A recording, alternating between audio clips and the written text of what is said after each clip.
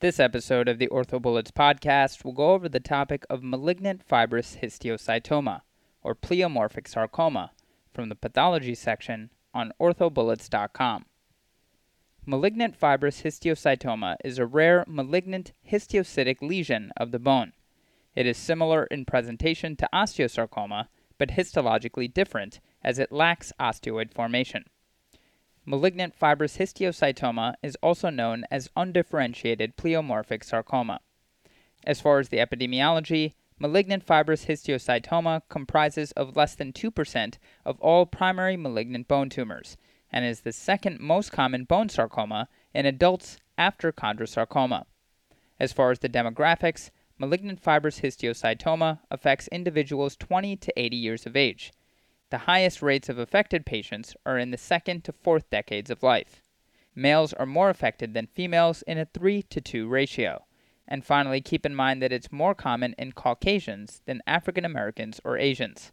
As far as body location, 75% of cases of malignant fibrous histiocytoma are from the appendicular skeleton.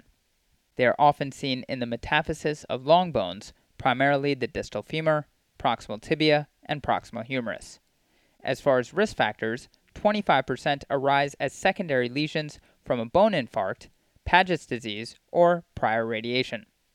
As far as genetics, mutations of the tumor suppressor gene p53 have been implicated in tumorigenesis of secondary malignant fibrous histiocytoma of bone.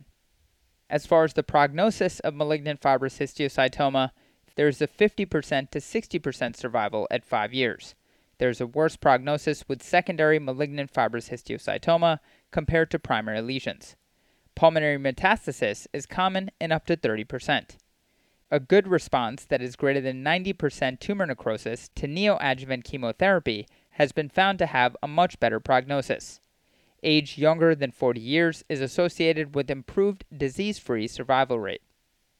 As far as the presentation of malignant fibrous histiocytoma, patients typically have a history of a new, painful mass, and patients can present with a pathologic fracture.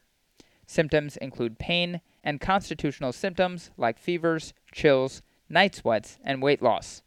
On physical exam, inspection may reveal swelling and/or a limp, and as far as motion, patients typically exhibit a decreased range of motion. With respect to imaging, recommended views on radiographs include an AP and a lateral of the affected area. Findings include a lytic and destructive lesion, which is often in the metaphysis, variable periosteal reaction, cortical destruction with soft tissue extension. However, keep in mind that radiographs are often nonspecific. An MRI may be necessary to better characterize the lesion.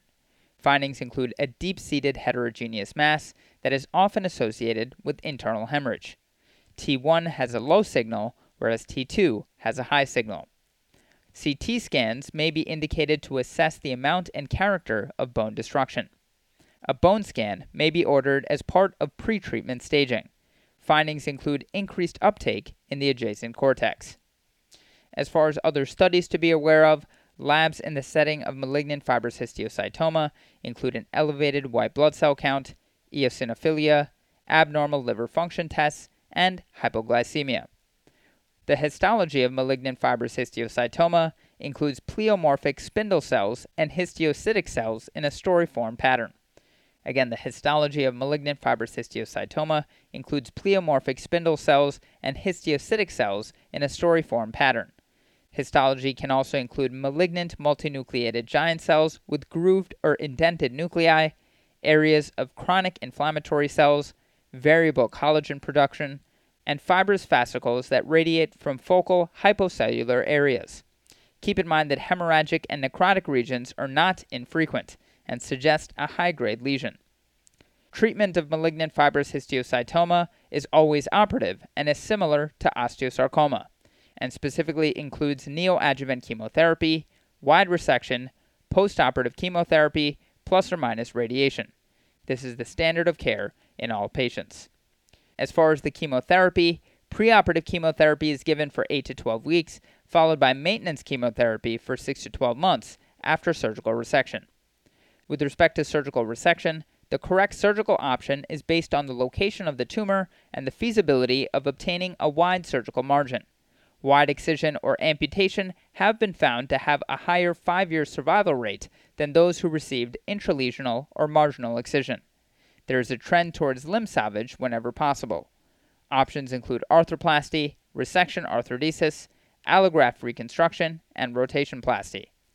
As far as radiation, indications include incomplete or questionable margins in order to reduce the risk of local recurrence. Remember that radiation is an adjunct to traditional chemotherapy and surgical regimens. Okay, so now that we've gone over the major points about this topic, let's go over a few questions to apply the information and get a sense of how this topic has been tested on past exams. The first question reads, a 60-year-old patient presents with extremity pain and fatigue for the past several months. His medical history is non-contributory. A coronal MRI sequence shows a spindle cell sarcoma of the bone. Histology shows a pleomorphic spindle cell sarcoma of the bone with a subtle storiform pattern and scattered atypical mitoses. What is the optimal treatment for this lesion? And the choices are 1. Observation alone, 2. Chemotherapy alone, 3. Radiation therapy alone, 4. Neoadjuvant chemotherapy, wide resection, and adjuvant chemotherapy, and 5. Wide resection alone. The correct answer to this question is 4. Neoadjuvant chemotherapy, wide resection, and adjuvant chemotherapy. So based on the MRI and the histology described, this patient has a spindle cell sarcoma, otherwise known as an undifferentiated pleomorphic sarcoma of bone, and the optimal treatment is wide resection and chemotherapy. To quickly review, spindle cell sarcoma or undifferentiated pleomorphic sarcoma is treated similarly to osteosarcoma. Preoperative chemotherapy is given for 8 to 12 weeks prior to surgical resection.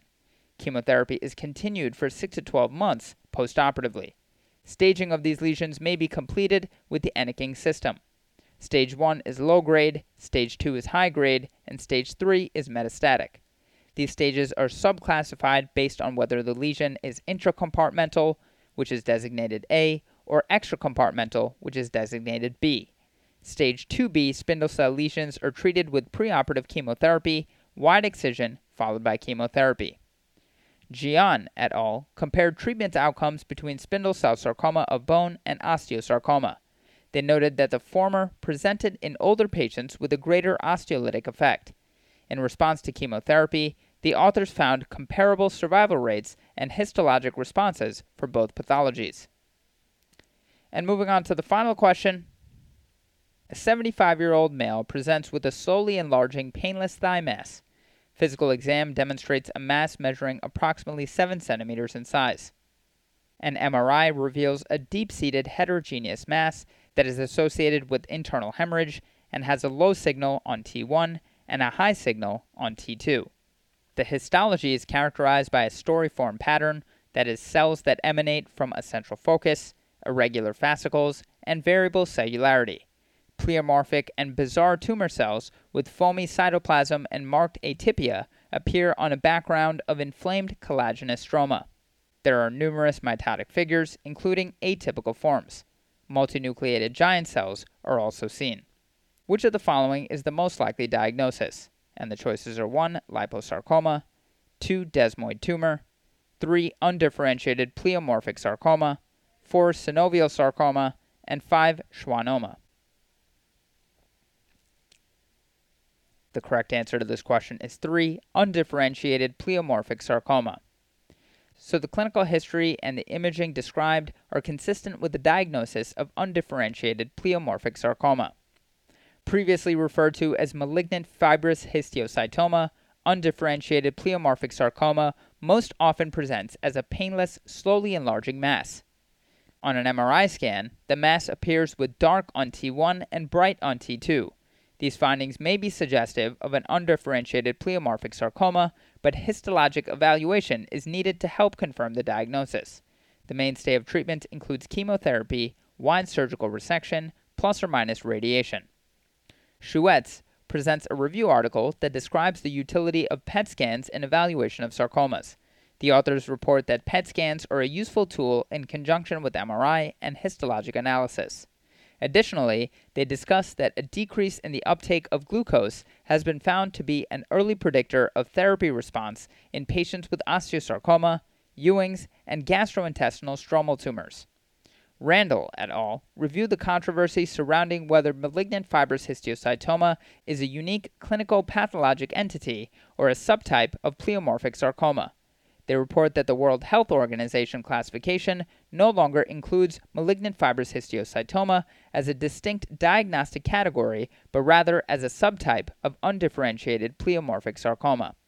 To quickly go over the incorrect answers, answer 1, liposarcoma is incorrect, as liposarcomas will demonstrate lipoblasts and mature adipose tissue on histology.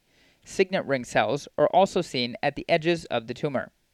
Answer 2, desmoid tumor, is incorrect, as desmoid tumors often present in the upper torso, affecting the shoulder, chest wall, and back. They may occasionally affect the lower extremities. They enhance on MRI with gadolinium, but desmoid tumors are typically dark on T1 and T2 imaging. Diagnosis is made by histology, which will show fibroblasts with abundant collagen. Answer 4, synovial sarcoma, is incorrect, as synovial sarcomas are usually seen in periarticular regions such as the shoulder, back, knee, and elbow. Joint involvement is rare. MRI findings are nonspecific with increased signal seen on T2 images. On histologic analysis, the more common biphasic pattern with epithelioid-type cells forming glandular structures mixed with spindle-shaped cells is seen. They are often associated with X18 translocation and the SYS-SSX fusion protein. In answer 5, schwannoma is incorrect, as schwannomas will typically be more homogeneous, will have a target sign on the MRI imaging, and will have Antony A and B cells on pathologic analysis. That's all for this review about malignant fibrous histiocytoma or undifferentiated pleomorphic sarcoma. Hopefully that was helpful. This is the OrthoBullets podcast, a daily audio review session by OrthoBullets, the free learning and collaboration community for orthopedic surgery education. Keep in mind that these podcasts are designed to go along with the topics on orthobullets.com, and in fact, you can listen to these episodes right on the OrthoBullets website while going through the topic. If you've gotten any value from the OrthoBullets podcast so far, please consider leaving us a 5-star rating and writing us a review on Apple Podcasts. It will help us spread the word and increase our discoverability tremendously. Thanks so much, and we'll see you all tomorrow.